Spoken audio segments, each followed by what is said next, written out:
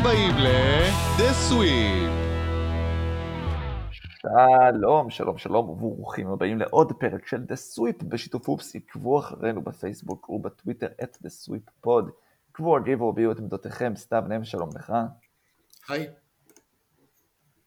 סג'ב מטוס, שלום לך. היי. היי. וואו, איזה אפסט. איזה הפתעה. כן, זה אפסט, זה אותו דבר. אז מה יש לנו בפרק הזה? אנחנו נצלול לדיפ דייב. אני רוצה לקרוא לזה דיפ דייב, בסדר? דיפ דייב זה יותר טוב. ליטל דיקי? נכון? דיפ דייב על קליבלנד, ומצחיק מהשבוע ופאטווה, אבל נתחיל בהמלצת השבוע. סתיו, מהי המלצת השבוע שלך? שאתם בעבודה, כאילו לא סגב, דביר, כשאתה בעבודה ואתה נגיד עכשיו באיזו ישיבה, או אתה עובד ואתה רושם לעצמך רשימות, או הכל הולך למחשב? כאילו אתה משתמש בניירות? כן. כאילו אתה די לי של מחברת. יש לי מחברת. אז לפני כמה זמן נתקלתי באיזשהו מוצר, קוראים לזה רוקטבוק, שמעת על זה? לא.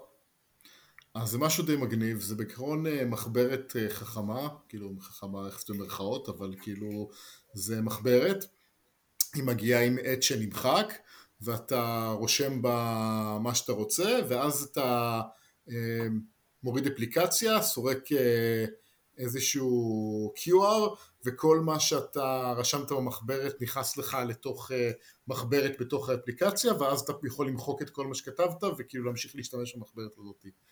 ולמה זה מגניב? כי ככה אתה יכול באמת לשמור את כל הנוטס שלך ולחזור עליהם בצורה יותר מסודרת, ואז להעיף נוטס לא רלוונטיים, ולא יודע, מצאתי את זה מאוד נוח ומאוד מגניב, אז אני רוצה להמליץ את זה. זה נשמע נחמד. כן, אני גם כשעבדתי אי פעם בעבר, אז גם הייתי בן אדם של יומן, ממש יומן לכתוב בו זה, כן, לא הייתי, אני וזיכרון לא חברים, וגם הייתי תמיד פחות אהבתי את כל הממוז. כן. בדיוק. ולא רציתי, ואני מסתבך עם כל כאילו לשמור את זה במסמכים ולפתוח את המסמך שאני צריך, פחות מזמין אותי, אבל ההבדל היחיד בין זה לבין זה פשוט שזה, במקום שאני אכתוב במחשב, אז זה פשוט אני כותב בכתב יד, נכון? זה כאילו הקטע, ואז אתה פשוט מסדר את זה במחשב בתיקיות אחרי שכתבת בכתב יד. היה לנו סתם. זה סתם נעלם. אני חושב אותו שאלה. הוא כזה. דביר. כמו הגיב של הומר. הגיב של הומר נכנס לתוך השיח. אז סתם, אני לא אשאל אותך יותר שאלות, אני מבין שזה קצת פגע בך, ואנחנו נמשיך בלי עוד שאלות של סתיו. מה שיפה זה שסתיו חזר, אבל הוא מהנהן. הוא מתעלם, הוא מנסה להשתיק את האירוע כמה שאפשר. אני רוצה לשאול אותך... השם, היה מנפלאות קרמל. ידעתי שמשהו כזה יקרה, אני רציתי להזהיר. אבל הפרק ישודר בהמשך, אנשים לא יבינו איך קרמל פתאום קשורה לזה. אני כן רוצה לשאול אותך, האם אחרי שסרקת והעלית את הדברים שכתבת, האם הוא מפענח את הכתב יד וממיר את זה למשהו שהוא searchable? לא יודע, אולי. TBD. זה הגיע רק עכשיו אחרי ההמלצה. אוקיי. אוקיי, כי זה משדרג משמעותי. אני אתקן אותך. כאילו לפענח את הכתב יד שלי זה נראה לי משימה בלתי אפשרית, אבל אולי שלך. ההמלצה שלי מהשבוע זה לא המלצה שמיועדת לא לדתיים, לא שומרי כשרות ולא לטבעונים, אבל לכל השאר, לא יודע, 3 מאזינים שלא נכנסים לאף אחת בקטגוריה הזאת. 4 אנשים יוכלו לשמוע וליהנות. זה סקלופ עטוף בבייקון. ברור, לחיים. אז זה המלצה טובה, יש לנו את זה פה בארצות הברית בשקיות קפואות כזה בסופר, ואתה פשוט שם את זה בתנור איזה 20 דקות, וזה כל כך טעים, וואו. עשית את סתיו מאושר כמעט כמו שאני עשיתי אותו עם קשרים מהפרמייר ליג ב-90s. כן.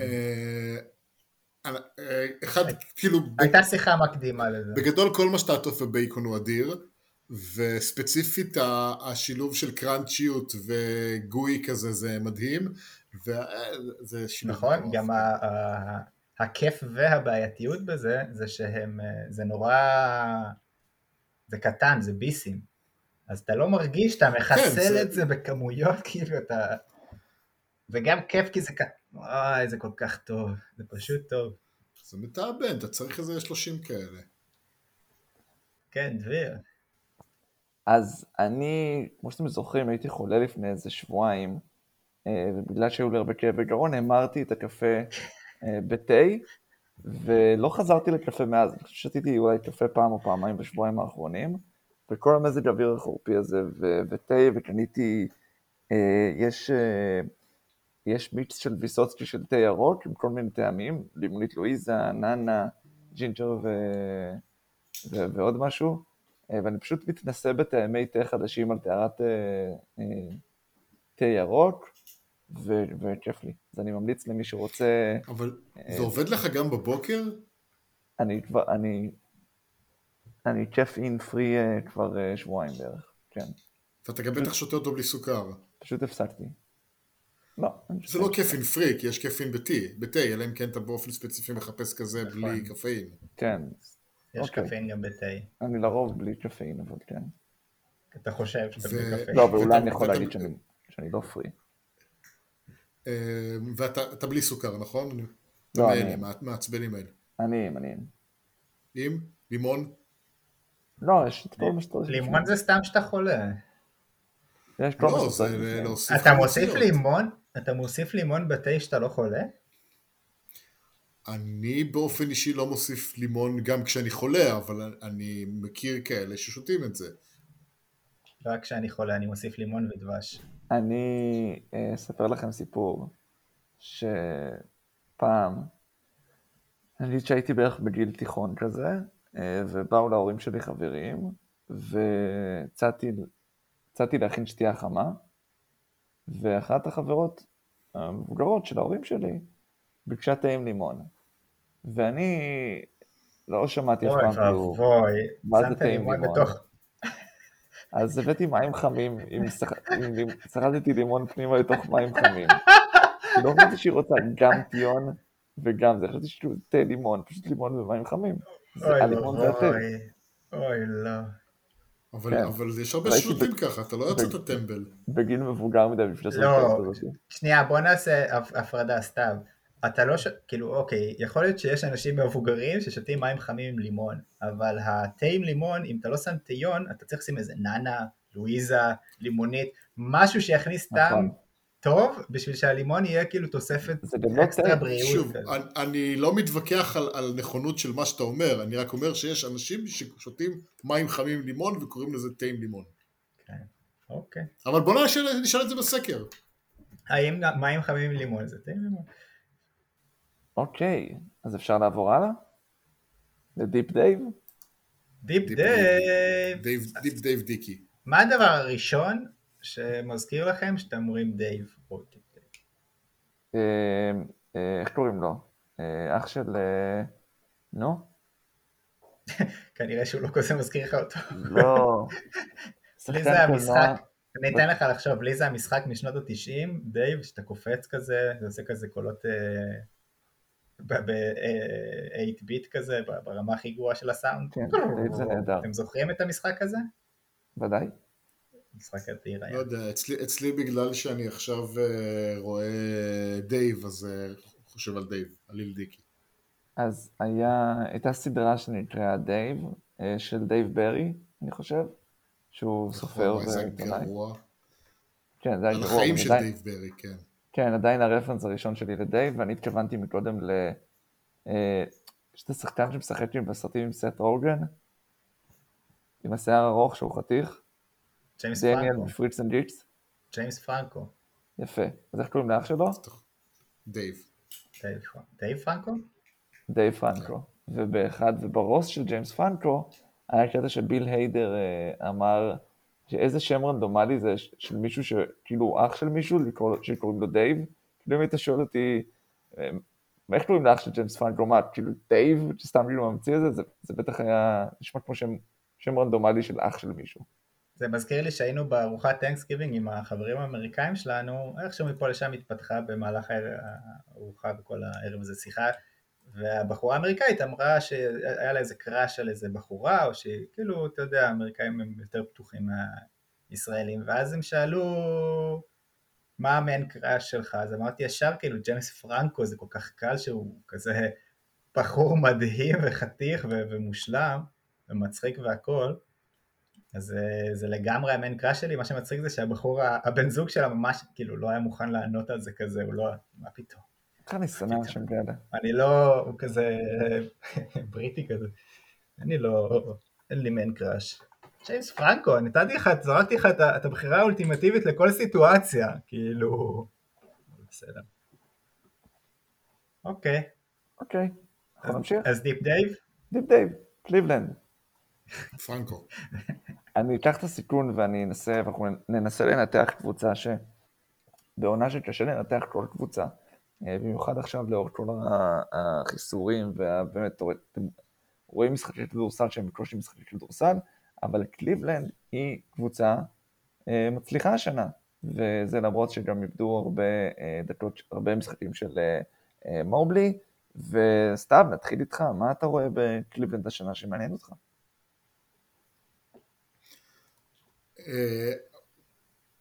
בעיקר... לא היית מוכן לשאלה הזאת? בעיקר אבן מובלי? לא. בעיקר העובדה שכשקליבלנד בנו את הקבוצה כמו שהם בנו אותה, אני הסתכלתי על זה בעין עקומה, זה לא רק העובדה שהם נתנו לג'רד אלן את החוזה הגדול, אלא בחרו לצידו את אבן מובלי, וצירפו אל זה את לורי מרקנן, ההליכה על הסייז ועל שני סנטרים ששחקו דקות רבות ביחד, וההיסטוריה של קליבלנד, מאוד חשבתי שזו קבוצה שתהיה לא טובה ושהדברים האלה לא יעבדו, והפער בין מה שאני חשבתי למה שקורה בפועל, והעובדה ששני הסנטרים האלה לא רק שהם משחקים טוב בנפרד, הם גם משחקים מצוין ביחד, לגמרי מדליק אותי ההפוך על הפוך שקליבלנד עושה על המתרחש בליגה. ולמרות... הייתי צריך לתת יותר ממה מעניין אותי. מה זה? מה מעניין אותי, וכאילו אני מרגיש שהייתי אמור להוסיף משהו מעבר למה מעניין אותי בהם, למרות שזו הייתה השאלה. לא, אני אמשיך את מה שאתה רוצה להגיד. קליבלנד היא סיפור שבתחילת העונה הפתיע אותנו, ואמרנו שאנחנו רואים מעבר למה שמצופה מהם, ומה שקרה זה שבזמן הזה שאנחנו היינו מופתעים מהם לטובה, ואחרי איזה 4 הפסדים ברציפות, הם כרגע עם אחד טוב, אני לא רוצה לבדוק את זה, אבל אולי עם רצף הניצחונות הכי ארוך בליגה, הם בטוח עם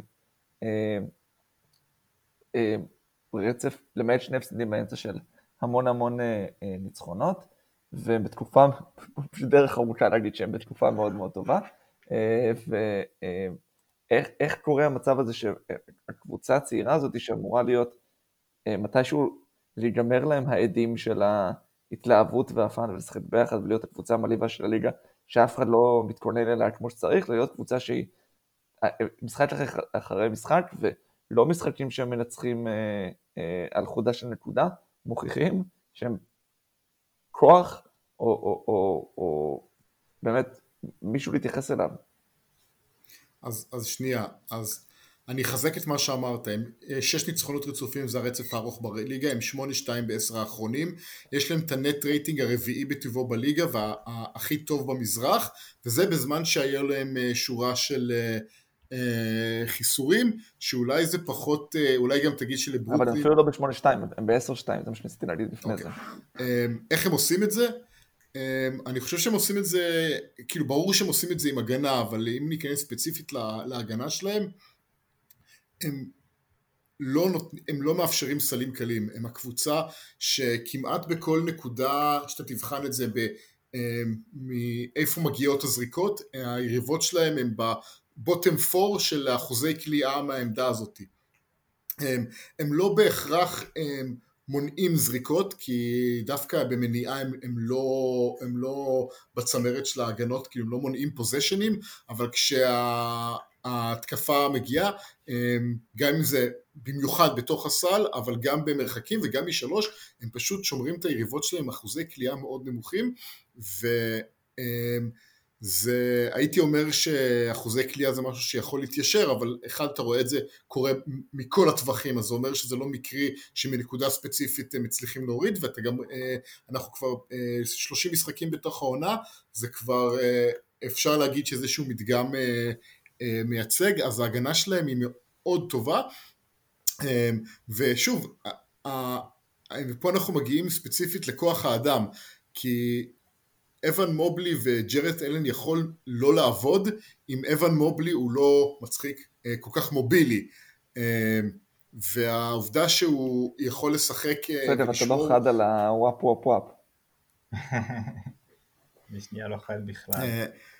העובדה שהוא יכול לשמור על 3 עמדות וגארדים לא יכולים להביך אותו בחילופים, מאפשר לקליבלנד להיות מאוד יצירתית בהגנה, לחפות על חולשות הגנתיות שיש לגארדים שלהם, ולהטריד את היריבות שלהם כל הזמן עם שומרים טובים, וגם לאפשר לג'רד אלן להישאר הרבה יותר באמצע, כי מובלי הוא באמת מאוד מאוד מובילי. אז ההגנה שלהם היא מאוד טובה, אבל היא גם מאוד מעניינת בדרך שהיא עושה את זה,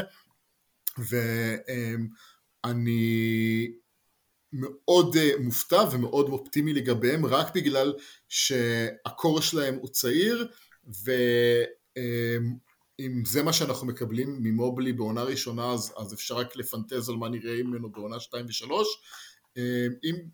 טוב, אולי נגיע לזה אחר כך, אז זה ככה הם מנצחים.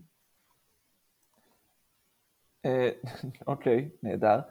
אתה רוצה להרחיב על ג'רד אלן בעונת בא משום מקום, לא חשבנו שיכול להוביל קבוצה, כמו שאמרת, חוזה כנראה שכולם חשבו, הרימו גבה בהתחלה, ומפתיע מה לכל הציפיות. עכשיו, אם יש לך אותו לחוזה ארוך טווח, ואת מובלי עכשיו כשחקן רוקי שאתה בונה עליו לשנים רבות, איך נראה הבקורט לעתיד הקרוב? אני חושב שזה שאלת השאלות, זה בסוף גם ניגע בקולין סקסטון ומה עושים איתו, כי צריך להאריך לו חוזה, או שכן או שלא, אבל דיירוס גארדן נראה נפלא. מה סביבם? כי ריקי רוביו הוא נותן עונה נהדרת, אבל הוא לא הפתרון ארוך טווח שלהם, השאלה היא צריכים פתרון ארוך טווח, וכמו שאמרתי, מה עושים עם קולין סקסטון, והשחקנים המשלימים, איזיק קורו? אני אחלק את התשובה שלי, אז אני חושב שריקי רוביו פתח את העונה אולי טוב, אני קצת רוצה לחלוק על כמה נהדרת העונה שלו, כי ה-36% שלו מהשדה וה-34% שלו משלוש לא יותר מדי מרשימים אותי, אבל מה שהוא כן נותן זה סוג של מבוגר אחראי, כי גרלנד 22, מובלי 20, אלן 23, מרקנן 24, או קורו 21, יש מעט מאוד ניסיון בדברים האלה, ופה רוביו כן חשוב וגם איך שהוא עובד, אבל העתיד שלהם... וגם הגנה ברמה גבוהה. כן, הקבוצה שומרת טוב. מה זה? אז הקבוצה שומרת טוב, כן, אני פחות חושב שזה מגיע מעמדות הבקורט, אבל לא ספק הוא שומר יותר טוב בגרלנד. אני חושב שהעתיד שלהם הוא בבקורט, הוא השאלה של מה שאנחנו לא ראינו העונה, אבל איך הקבוצה הזאת נראית עם סקסטון בריא שממשיך איתם ורץ איתם עונה שלמה, ואני חושב שבעיניי הם לא צריכים ללכת רחוק, הם צריכים לעשות הערכה רפואית ומה היכולת של סקסטון לחזור לעצמו, ואם הוא יכול לחזור לעצמו, הם צריכים לנסות לסחוט איזושהי הנחת פציעה, או לעשות איזשהו חוזה שמבוסס על השלמת משחקים, ולגמרי להמשיך איתו, כי הוא נתן להם את הסקורינג שהראה בעונות סקורינג שבהחלט חיובי, ואומנם הוא פתח את העונה הזאת לא טוב משלוש, וגם אחוזי שלוש לא היו טובים, אז בגדול אם אתה שואל אותי מה העתיד של הבקורט, או מה של הקבוצה, זה פשוט תשמרו על הקור, ותעשו השלמות חכמות מסביב, וזה היופי של הקבוצה, שהיא מצליחה כבר העונה, למרות שרוב מקבלי הדקות המרכזיים שלהם שחקנים צעירים. אז אני מתקשה עם זה, ואני אסביר לך מה הבעיה שלי עם זה, וזה לאו דווקא בגלל שסקסטון באמת פתח את העונה לא טוב, לא רק משלוש, בכלל, אחוזי השדה שלו לא נראים שונים משנים קודמות, אבל הוא לא פתח בצורה התקפית נהדר את העונה, ואם אתה לא סקורר התקפי ברמה מטורפת, וגם שחקנים שכן, הבקורטים הנמוכים, החלשים, הקטנים, אלה שמאוד קל לעשות להם בולי בקבוצות שהן קצת יותר פיזיות, ויש להם בעיות במאצ'ים שאי אפשר, לא צריך להחביא רק אחד, אלא פתאום צריך להחביא שני שחקנים. אני מאוד סקפטי לגבי ההצלחה של הקבוצות האלה לאורך זמן. אנחנו רואים שאם זה לא עובד, או אם זה מתקשה לעבוד בפורטלנד עם מקולום ולילארד, אז כשאין לך את הכישרון ההתקפי הזה, אני חושב שזה עובד פחות טוב, והעובדה שאפשר לתת את הקרדיט כמה שאפשר וצריך למובלי ולג'רד אלן על מה שהם עושים הגנתית, אבל אני חושב שאחת הסיבות שאנחנו רואים את קליבלנד כל כך טובים הגנתית, זה בגלל שסקסטון פצוע, וזה בגלל שריקי רוביו צריך לשחק הרבה מהדקות האלה, והוא נותן להם אופציות שאין להם פשוט עם סקסטון, ואני חושש מהצמד הזה הגנתית, ולא בגלל שגרלנד הוא לא שחקן הגנתית טוב, זה פשוט בגלל מה שזה מאפשר ליריבות לעשות, שיש יותר משחקן אחד שצריך לעצור אותו בבקורד. אני לא מסכים איתך, ואני גם שמח שאתה נתת פורטלנד דוגמה, כי כמה פורטלנד עובדים כדי לייצר מטריה הגנתית עבור לילארד ומקלום, וכמה הם נכשלים, ואם קליבלנד יש את זה, ותוסיף את זה שגם אוקורו בווינג הוא שומר טוב מאוד, אז הם יכולים להרשות לעצמם שני גארדים שהם פחות שומרים טובים, במיוחד לאור זה שאם ניקח את סקסטון של העונה שעברה, הוא שחקן שקל לו לייצר נקודות, ובקבוצה שהיא רק משתפרת בפיק אנד רול, אם אתה תוכל לצרף את האיום היותר טוב משני עמדות הגארד, כשיש לך אופציה לעשות פיק אנד רול בין שני גארדים לשני גבוהים שונים ששניהם יכולים להתגלגל לסל, אז בעיניי אני לא מפחד מהמינוס ההגנתי שסקסטון יביא.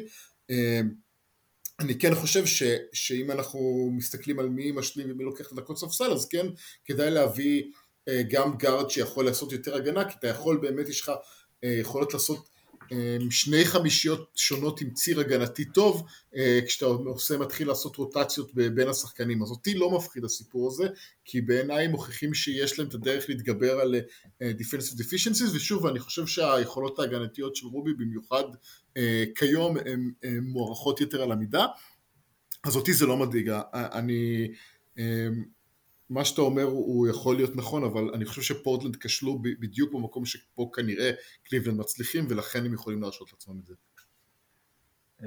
האם אפשר ללמוד כאילו זה לא רק קליבלנד, זה כבר הסתכלות יותר מרחוק, אבל קבוצות שצריכות להתחיל להשקיע בהגנה, כאילו לבנות את הקבוצה דרך ההגנה ולא דרך ההתקפה,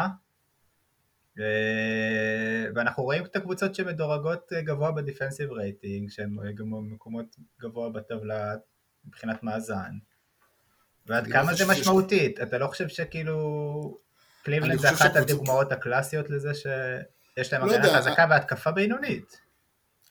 אני חושב שזאת לא התקפה בינונית, אני חושב שזאת התקפה עם כישרון התקפי בינוני בשלב הזה. הם מקום 20 באופנסיב רייטינג, ליום שאני בדקתי זה, לדעתי זה היה לפני כמה ימים, הם מקום 21 בפייס, זאת אומרת אין להם גם ריצות מהירות הם מקום 15 באופנסיב רייטינג, אם תיקח את ה-15 ואת ה-2, תבין שהממוצע שלהם הוא מאוד גבוה, אז אני חושב שהתשובה היא, קבוצה צריכה לבנות עצמה לפי מה שהסגל שאתה נותן לה, ואתה לא, אם יש לך קבוצה, אבל אם אני נותן לך משהו, רגע, דקה, אם יש לך קבוצה עם כישרון הגנתי טוב, אל תנסה לאנוס אותם להיות קבוצת התקפה של קצב מהיר, תשחק על היתרונות שלך, ואני חושב שזה מה שקורה לקליבלנד של העונה. אני שונא את הקלישאה של הגנה מנצחת, התקפה מנצחת עונה סדירה והגנה לוקחת אליפויות. אני חושב שמה שלוקח את התארים זה בסופו של דבר האיזון. לא תיקח אליפות קבוצה עם אופנסיב רייטינג 3 ודיפנסיב רייטינג 27, וגם לא הפוך, עם אופנסיב רייטינג של 27 ודיפנסיב רייטינג של 3. אתה צריך את האיזון. אם האיזון שלך מגיע מהגנה חזקה לעומת התקפה ממוצעת, זה טוב, בדיוק כמו לדעתי ההפך. אז אני לא, ואני חושב שקבוצות מודעות לזה שהליגה מודעת לחשיבות של הגנה, וזה לא משהו שמוזנח ולא מתייחסים אליו, להפך, השחקנים שהם בור הגנתי ורק יכולים לייצר נקודות, מתחילים להיעלם מהליגה הזאת, וכל אחד צריך להיות יותר accountable. אני חושב שאם כבר הם רוצים לנהל דיון, סליחה, אם יש לך עוד משהו בלהוסיף פה, אז לפני שאני שומר למה עוד. לי היה מאוד חשוב להוסיף, כי אני מבין שבסוף אפשר לקחת את האופנסיב רייטינג ושמצמצמים את זה למספר אחד, זה נראה כאילו הם קבוצה ממוצעת. אני חושב שזה מספר שהוא חשוב, אבל הוא קצת מטעה, כי הם לוקחים את הסגל שחקנים שלהם מבחינת כישרון, והוא נראה טיפה דליל מבחינת מה יש להם התקפית. פה נכנסת עבודת האימון, ופה נכנסת בחירה מאוד חכמה של כל מה שהם עושים התקפית. הם קבוצה עם ה-effective field goal percentage השמיני בליגה, הם קבוצה שמבחינת מיקומים שבהם לוקחים את הזריקות, ואני לוקח פה לפי cleaning the glass, שזה בלי זריקות סוף שעון וגרבג' טיים, הם חמישית בליגה מבחינת אחוז זריקות שהם לוקחים מתחת לסל, ממש אתגרים, שזה זריקות מצוינות, 23 בליגה מהזריקות שהם לוקחים בלונג מיד ריינג', שזה נהדר, כשזה מקום יחסית ארוך, או בכלל כל המיד ריינג' הם 19, ושישית מבחינת הזריקות שהם לוקחים בקורנר 3. הם יודעים להגיע למצב שבהם החוסר כישרון ההתקפי פחות משפיע על ידי ניהול נכון של המשחק, הגעה לזריקות יעילות ונוחות וממצמות את הפוטנציאל הספציפי של השחקנים שנמצאים על המגרש, וזה אני חושב הפלוס הגדול שלהם, ואם הם הצליחו להמשיך עם הבנייה החכמה של תוכנית המשחק, יחד עם הוספת טלנט או השתפרות של הטלנט הקיים, כי כמו שאמרתם כולם שחקנים צעירים, אז זה בסדר, אפשר להניח שיש פה גם מקום לשיפור, וזה דרך אגב רק הערת צד, עוד דבר שאני שם כיתרון של העובדה של ריקי רוביו נמצא שם, כי אני חושב שזה באמת, הוא הבן אדם שמכתיב את הקצב בהתקפה הזאת, ומסדר כשדברים מתבלגנים, וזה טוב שיש את הניסיון שלו. אני מאוד מסכים למה שאתה אומר, ואני חושב שהנקודה המרכזית פה זה מאיפה מגיע גם היכולת להשתפר בהתקפה, וזה באמת בעיקר להסתכל על דבר ראשון, גם אם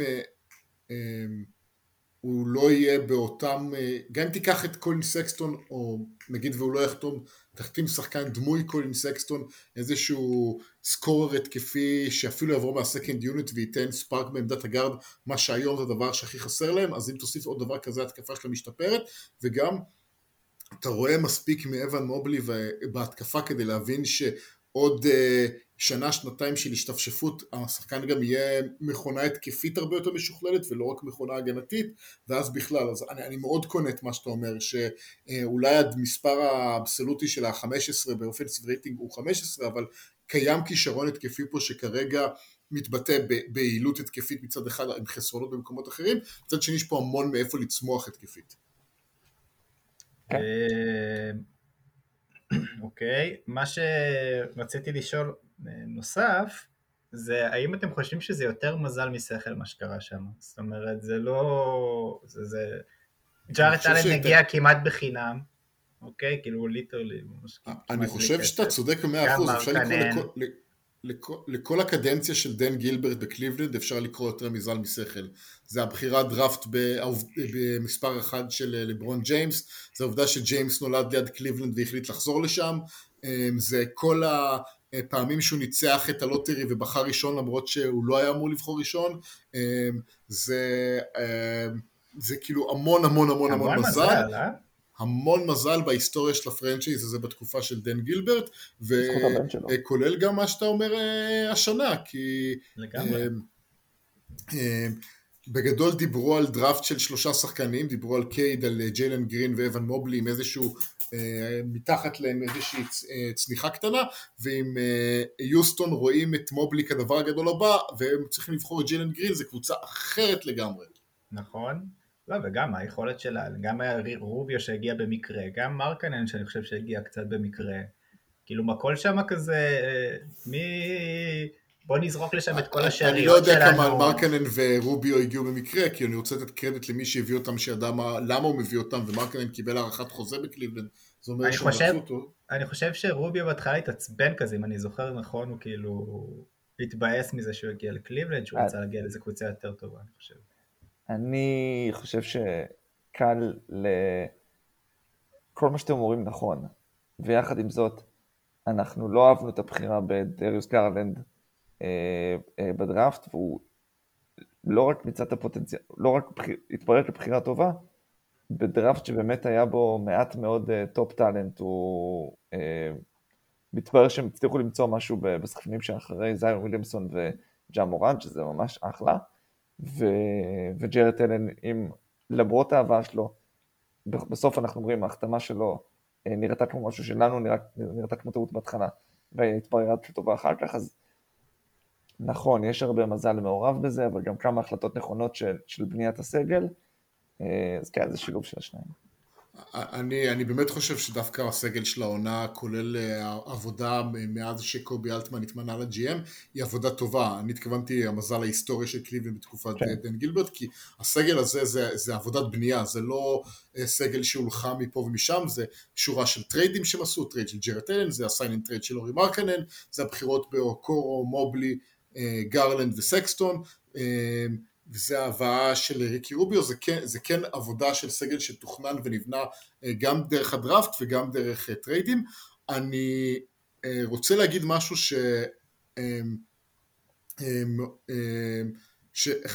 אני רוצה לתת פה באמת שפו גדול להנהלת קליבלנד, אם זה גילברט או אם זה אלטמן, לא יודע מאיפה מגיעה ההחלטה הזאת, ההתעקשות של קליבלנד לא לעשות ביי-אוט לקווין לאב, היא משהו שהליגה הזאת צריכה להסתכל עליו וללמוד ממנו, כי קווין לאב נותן העונה דקות מצוינות כמחליף לגבוהים, במיוחד בתקופה שמובלי הפסיד משחקים הוא היה גורם מאוד חיובי, והכי קל זה לקחת את החוזה האסטרונומי שלו, ואת העובדה שקליבלנד הייתה קבוצה תחתית בשנתיים האחרונות, ולחפש את הביי-אוט כמו שכולם עושים, והם התעקשו לקבל עליו ערך, ושהם ראו שהם לא מקבלים ערך, הם התעקשו לשמור עליו כשחקן תורם בקבוצה, ואת הפירות הם נושאים העונה, כי כשחקן ספסל של 20 דקות למשחק, קווין לאב הוא בונוס אדיר, וקבוצות במקומות האלה לא בוחרות לעשות את מה שקליבלנד עשתה, וההתעקשות הזאת השתלמה להם, ובתור מי ששונא את כל תופעת הביי-אוט, אז אני רוצה לתת שפו ופלוס גדול על הנושא הזה. ואם יצטרכו, יהיה להם קאפ ריליף נהדר לאקספיירינג קונטרקט. כשהם יצטרכו. כן, זה באמת, אני חושב שאם מסתכלים על זה ועולים למעלה, יש פה פרונט אופיס שהוא forward thinking, כי לא הרבה קבוצות היו הולכות על פורמט של טווין טאוורס, ואם אתה מצרף לזה את מרקנן אז בכלל, וזה לגמרי לעשות משהו ששונה מהטרנדים בליגה, וצריך לפרגן לכאלה שמנסים דברים אחרים, ועל אחת כמה וכמה שיש להם תוכנית מאחורי זה, וזה בסופו של דבר עובד. יפה. אוקיי. מצחיק מהשבוע? אוקיי, אתם לא רוצים להגיד, אתם אמרתם איזה מילה על ביקרסטאפ שלא הקשבתי? שגם צריך לקבל איזשהו קרדיט בדבר הזה, בסוף הדיפ דייב הזה?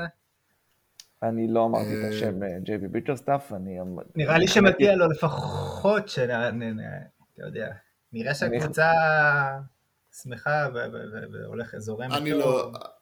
מקובשת. תראה, אני רוצה להגיד משהו, ויכול להיות שתרומה של ביקרסטאפ גדולה, יכול להיות שתרומה של ביקרסטאפ בינונית. אני חושב שהליגה יש בה 10-15% של מאמנים ממש פח, 10-15% של מאמנים ממש טובים, וכל השאר הם תלויים לגמרי בסיטואציה. ובדרך כלל שקורה מה שקורה בקליבלנד, זה שאנחנו כפרשנים מועדים מצפים שקבוצה תהיה גרועה על סמך סגל שחקנים שאנחנו מעריכים שהוא לא מספיק טוב, ואז הקבוצה מפתיעה, אז במקום להגיד, וואו, הסגל שחקנים כנראה לא כזה גרוע, אנחנו בדרך כלל אומרים, בוא נאמן חיבר אותם. אז כדי גם לא לצאת טועים. אז אני לא יודע מה התרומה שלו, כנראה בסדר, כנראה יש כמו שדביר ציין, בחירת סגירות זריקות נכונה, יש סכמה הגנתית טובה, זה לא הופך אותו למאמן המאה, אבל זה כנראה הוא לא בדאונטיר, יש לו חלק, אני לא יודע מה החלק שלו, ובטח שאני לא מדביק את ההצלחה אליו. בסדר גמור. כן, קלאסית תגובה של סתיו לזה. טוב, מצחיק מהשבוע? יאללה. אני אתחיל, כי שלי זה חמוד מהצבוע, חמוד מהשבוע. אז אני אתחיל. יאללה. יש כזה, לא יודע כמה אוהדים בעד, אבל יש כזה מי הכוכבי ספורט הכי נחמדים, הכי down to earth, ויש כאילו השיח באמריקה שזה בדרך כלל כוכבי הוקי, כי הם הכי פחות מוכרים. אז לפני משחק של בקירור של משחק של הרד ווינגס. וואו, רגע, זה סקר. מה? האם ב-NHL אתה עולה לקירור לפני המשחק ולא לחימום? סקר חשוב. למה אתה מסתכל אח? יהיה קשה יותר להחליט. אתה מסתכל. האם אתה מתחמם כדי לפגוע בקבוצה היריבה? בסדר, סליחה, כן, סתם. אז בקירור לפני משחק, הקפטן של הרד ווינגס קרא לו הדבר הבא, ובעקבות מה שקרה לו, תראו מה הוא עשה, זה כאילו קטע נחמד כזה.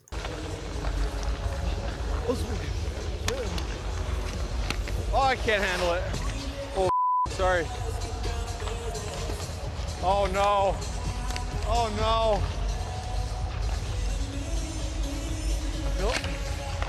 I feel terrible. Did you knock their beer over? Yeah, sorry. Hey. Where'd Zuby go? Zuby! You got your wallet on you? Yeah. You got $20? I think so. I got $20 in my dry cell. I knocked over the guy's beer. You got what? I knocked over the guy's beer. Oh. I feel bad. Right behind the net. See him in the Red Wings sweatshirt? First row. Yeah.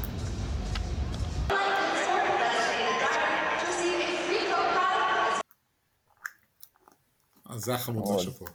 מדהים, גם לגרי פייטון השני היה את זה בגולדן סטייט, שהוא גם, הוא לא עליו עליו, אבל האוהד נשפך לו בירה, והוא כזה דאג לנקות. אבל לא הביאו $20. האמת היא, זו שאלה אם הוא הביא לו... מי? הבחור בהוקי עכשיו שראינו, הוא קנדי. השחקן כן. לירקין? מה מבטא? אתה מזהה. כן, אז בגלל זה, אני חושב שזה היה מאוד צפוי עם הנחמדות לקבל גם מבטא קנדי. I spilled the beer, eh? מי יותר נחמד, קנדים או בריטים? קנדים. קנדים. אבל בריטים כאילו מנומסים גם. בריטים לא נחמדים. פתאום אני חושב על זה, כן, אבל כאילו, הייתם באנגליה מספר פעמים, אני מניח, או פעם אחת, נכון? כן, מספר פעמים. ונכון שיש תדמית האנגליה שיקור, והמקלל, ופאקינג, אבל האנשים ברחוב הם סופר נחמדים, הם כאילו סופר מנומסים וסבלניים. הם מנומסים, זה לא בהכרח נחמדים, והלשון של הברית הממוצע היא מלוכלכת, כאילו, אבי שתי יקרה, כאילו... אני מסתכל למינה ושמאלה, לראות שהיא לא מאחוריו. כן, אני חושב שכל מילה החמישית שלה היא פאק, פאקינג ופאק. אוי, גדול. שלא נדבר על זה שכאילו יש מילים שאם אתה תגיד שהאנגלים משתמשים בהם ביום יום, ושאם תגיד אותם אצלך באמריקה, יסתכלו עליך כאילו רצחת ילד. כן, הכל פחות נורא באנגליה, מבחינת כללות. מצחיק. אוקיי, אני אעשה את המצחיק שלי? יש לי אחד כבר? אתה יכול גם לשמוע את הסאונד שאני שלחתי לך. אוקיי, ככה בלי שום הקדמה, בלי שום דבר? אני לא חושב שצריך. Along with Asani Gravit. This is a little known fact that this is the most fans that have ever watched a G League game. Johnson can't hit the jumper. Yeah, the G League showcase begins tomorrow, but it sort of begins tonight at Barclays Center. It does make for a uniquely fun energy. זה היה ריצ'רד ג'פרסון, מפרשן את המשחק בין ברוקלין נטס ושרלוט הורנטס, ומדבר על זה שאין שחקני NBA כמעט על המגרש, וזה משחק הכי הרבה אוהדים שהיו במשחק ג'י ליג, אני מאוד אוהב שזה מתחיל בשם חסני גרבי. אולי אחד השמות הקומיים שדיברנו עליהם לפני המשחק, של שחקנים שהצטרפו ל-NBA בתקופה האחרונה. לפרק הבא חייבים שמות של שחקני ג'ילי כאלה שחזרו, שהתחילו לשחק ב-NBA פתאום, והם היו בטוחים שהם בדרך לישראל לליגה השנייה. אני נותן לך את זה. אני אחראי על הרשימה של הישראלי. סבבה. המצחיק שלי מהשבוע, זה כאילו מצחיק עצוב, אבל זה קצת מצחיק. ג'ו באק, השדר הוותיק של ה-NFL, שידר את המשחק בין לוס אנג'לס צ'ארג'רס וקנזס סיטי צ'יפס. במהלכו הטייטן של צ'ארג'רס, דונלד פארם, נפצע קשה, הוא קפץ באנדזון לתפוס כדור לטאצ'דאון, נפל לא טוב על הראש, אף אחד לא נגע בו אפילו, זה לא היה איזשהו טאקל חשוח או משהו, פשוט קיבל זפטה מאוד רצינית בראש. בווידאו אתה רואה אוטומטית, אתה רואה אותו עוצם עיניים ולא מגיב כל כך בהתחלה, ואז הוא ממש הורידו אותו באלונקה מחובר עם רצועות כדי שלא ייפול, ואתה רואה את הידיים שלו רעדו ב-90 מעלות כזה, וזה מראה נוראי. אני הייתי בטוח שכאילו קורה פה משהו בלתי הפיך, ואז השדר ג'ו באק אומר את הדברים הבאים. The last thing we would ever do is speculate about any injury, especially that type.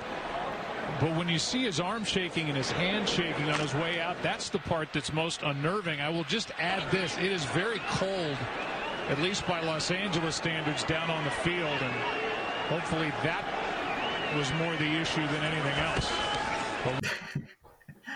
בקיצור, הוא האשים את הקור במגרש.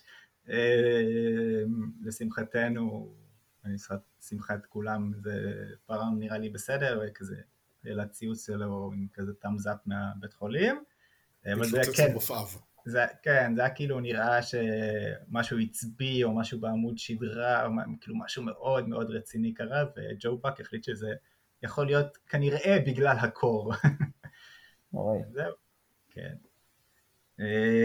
יפה. ממשיכים? כן, נראה לי שוברים לפאטווה. זה נסיים. ועכשיו הגיע הזמן לפאטווה. Fact of the week?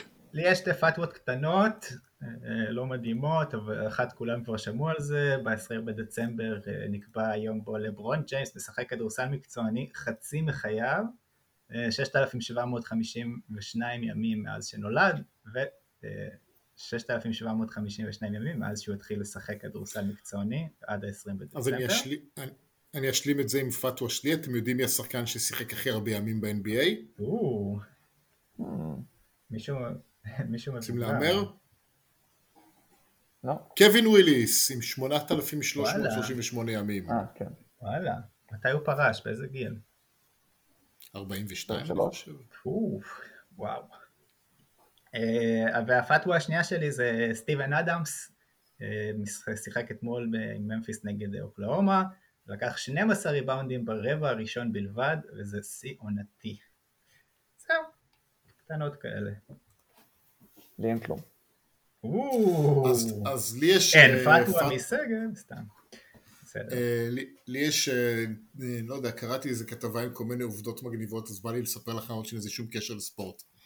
אז נכון כזה, המון פעמים בסרטים קוראים המון תאונות במעליות, וכאילו יש הרגשה כזה שמעלית היא מלכודת מוות. אני באופן אישי יש לי פחד ממעליות, ומעדיף לא לנסוע במעליות. אז רק שתדעו לא שנה שעברה, ב-2018, כי שנה שעברה זה השנת קורונה, ב-2018 היו בכל ארצות הברית 27 אנשים שמתו בגלל תאונות במעלית. וואו. לצורך השוואה, היו 1,600 אנשים שמתו מתאונות במדרגות. במדרגות? במדרגות. רגע, מדרגות רגילות או מדרגות נאות? מדרגות רגילות. מה? אנשים בחרו ללכת במדרגות כי הם מפחדים ממעלית. נפלו ומתו או משהו? וואו, איזה נתון, מדהים. אוקיי, אז נחזור לכאילו דברים שקורים בסרטים, ואתה כאילו חושב ש... אתה אומר סרטים, אתה מתכוון נקטו מפלאזה. נכון. אז אפרופו נקטו מפלאזה, כאילו המון פעמים יש לך כזה, לא יודע, בסרטים רואים שהמון פעמים אנשים שיורים בהם בנשק חם, פוגעים בהם ומתים. אז בגדול, אם אתה פגעו בך ביריית אקדח, לא אקדח בך, כאילו פגע בך כדור שהוא בקליבר סביר, כאילו לא קליבר שמפוצץ לך את כל הגוף, אם אתה תגיע לבית החולים כאשר הלב שלך עדיין פועם, יש לך 95% סיכוי לשרוד. וואו. וואו.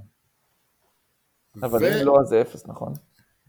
אם לא, זה 0. אוקיי. כאילו אם הלב לא פועם, אז אתה מת. ככה לב עובד ככה. אם הוא לא פועם, אתה מת. כן. סביר להניח שאם הלב שלך לא פועם, אתה תמות. סבירות מסוימת. אני יכול לגנוב את הפאטווה של... אני רוצה לתת קרדיט, אבל לא בטוח למי זה היה, או אורמית מסיגניפיסטאץ, או הדורבן, אבל פשוט זה פאטוות, אני רגיל שפאטוות זה אורמית, אבל אז זה היה על סן אנטוניו, ולכן זה התערבב אצלי בראש. טריפל דאבלים בסן אנטוניו בין 2003 ל-2014, כמה זה? 3? טוב, נו, זה לא פאטווה, אם אני לא יודע. הורס את הפאטווה, לא. 0? לא, זה שחקנים שזכו ב4 אליפויות במדעי הספרס. יפה. זה 4 שחקנים, שחקנים עם 6 טריפל דאבלים בעונה, 1. לא, זה לא טועה, זה המספרים. זה לא פאטווה. זה של אורמית, דרך אגב. זה לא פאטווה. אבל טוב, רציתי לציין ועשינו לו בוטשינג, זה דרך אגב אני יותר קרוב ממך. דבר אחרון שאני אביא לכם. אני בינתיים מצאת הפאטווה אמיתית, זה לא מה שאתה אמרת. זה מאוד קרוב ממה שאני אמרתי. כן, סתם, בבקשה. נחשים ארסיים. אז בגדול כאילו נחש ארסי זה משהו שמאוד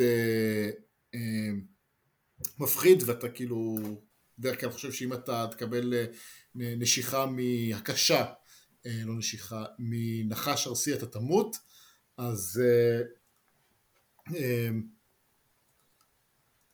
מתוך 8,000 אנשים שהוקשו על ידי נחש ארסי בארצות הברית ב-2018, רק 5 מתו. נשמע הגיוני. באמת? כן, כי לא יודע. נראה לי, האמת היא, אני צריך לבדוק את הסטטיסטיקה על נגיד עכבישים בהשוואה. מה יותר ארסי, מה יותר מסוכן? מה זה קשור? כאילו, כי זה ארס של חיה ארסית. אבל זה קשור למה שהוא אמר. אמרת שרק 5 אנשים מתוך 1,000 אנשים שהוקשו, משהו כזה? 8,000. 8,000? אז רק 5 מתו מזה. נכון. אז מעניין אותי, כאילו, האם מי יותר ארסי בסטטיסטיקה, עכביש או נחש? זה מה שמעניין אותך? כן, זה מה שמעניין אותי. אז תבדוק. אני רק אגיד שבסטטיסטיקה שאור עמית נתן, אז סן אנטוניו, 2003 עד 2014, 4 אליפויות, סך הכל 3 טריפל דאבלים, וזה שנותן מורי רק העונה שכבר על 6 טריפל דאבלים. אוקיי, זה איפשהו בין שנינו. כן. יפה! תודה רבה לכל מי שהזין, תודה רבה לסתיו נמש. תודה. אתם לא... תודה רבה ספק טוב. תודה לך דביר. היי. היי. תודה רבה לכם. ביי ביי. רגע, מילה אחרונה, about 6. כתבתי מהר, how many people died from spider bite, בארצות הברית ב-2018, וכזה כתוב, יש ציור בתוצאה הראשונה של הגוגל, של עכביש, מתחת כתוב 6, גם הוא מזוהה איתי, וכתוב about 6, that's it. נשמע מתוך מדהים. כמה? מתוך כמה, אני לא רואה. סגב. אני חייב אתכם עוד דקה, סליחה. אתה לא חייב להיות בפרק, אבל אני חייב אתכם עוד דקה. אוקיי, אז אני נתקלתי באיזושהי כתבה של ציטוטים שכולם יודעים מי הם, אבל לא יודעים שהם בעצם מסרט. אוקיי. אני רוצה להקריא לכם כמה ציטוטים האלה, ותגידו לי אם אתם יודעים מאיפה הם. טוב, מן הסתם דביר יהיה באחוזים יותר גבוהים. זה לא תחרות ביניכם, אני פשוט חושב שזה כאילו כולם יודעים. אני אתחיל עם אחד שהוא כאילו, דעתי כולם יודעים, אבל הוא מהיותר קשים. I love the smell of napalm in the morning. It makes me feel like victory. זה... כן. תודה רבה. אוקיי.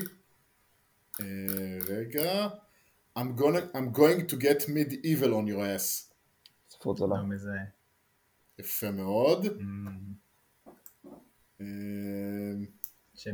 ואחרון, כאילו, אני אפילו אשאיר את זה לסגב, למרות שהוא בטח יחזב אותי. דביר, תשתוק. You can't handle the truth. זה מוכר. You can't handle the truth. נו, זה הסרטים שלכם? אני לא יודע מה זה. דביר? Feel good man. בסדר. איך? כתבה מטופשת. מאיזה? Feel good man. איך קוראים לזה בעברית? גברים עם כבוד או משהו כזה? בחורים טובים? זה לא בחורים טובים. אפילו לא עולה לי לא עולה לי תמונה של סרט, אחרי שאמרתם את השם אפילו. אתה לא יודע מי אמר את המשפט הזה, סגב? אתה יודע? כאילו, אתה שמעת את המשפט הזה? קולנל ג'סק. Who ordered the code red? אמרתי לכם, אני לא... כן, אתה גרוע. טוב, בסרטים אני היום, ובזיכרון. תודה רבה לכולם. יאללה ביי.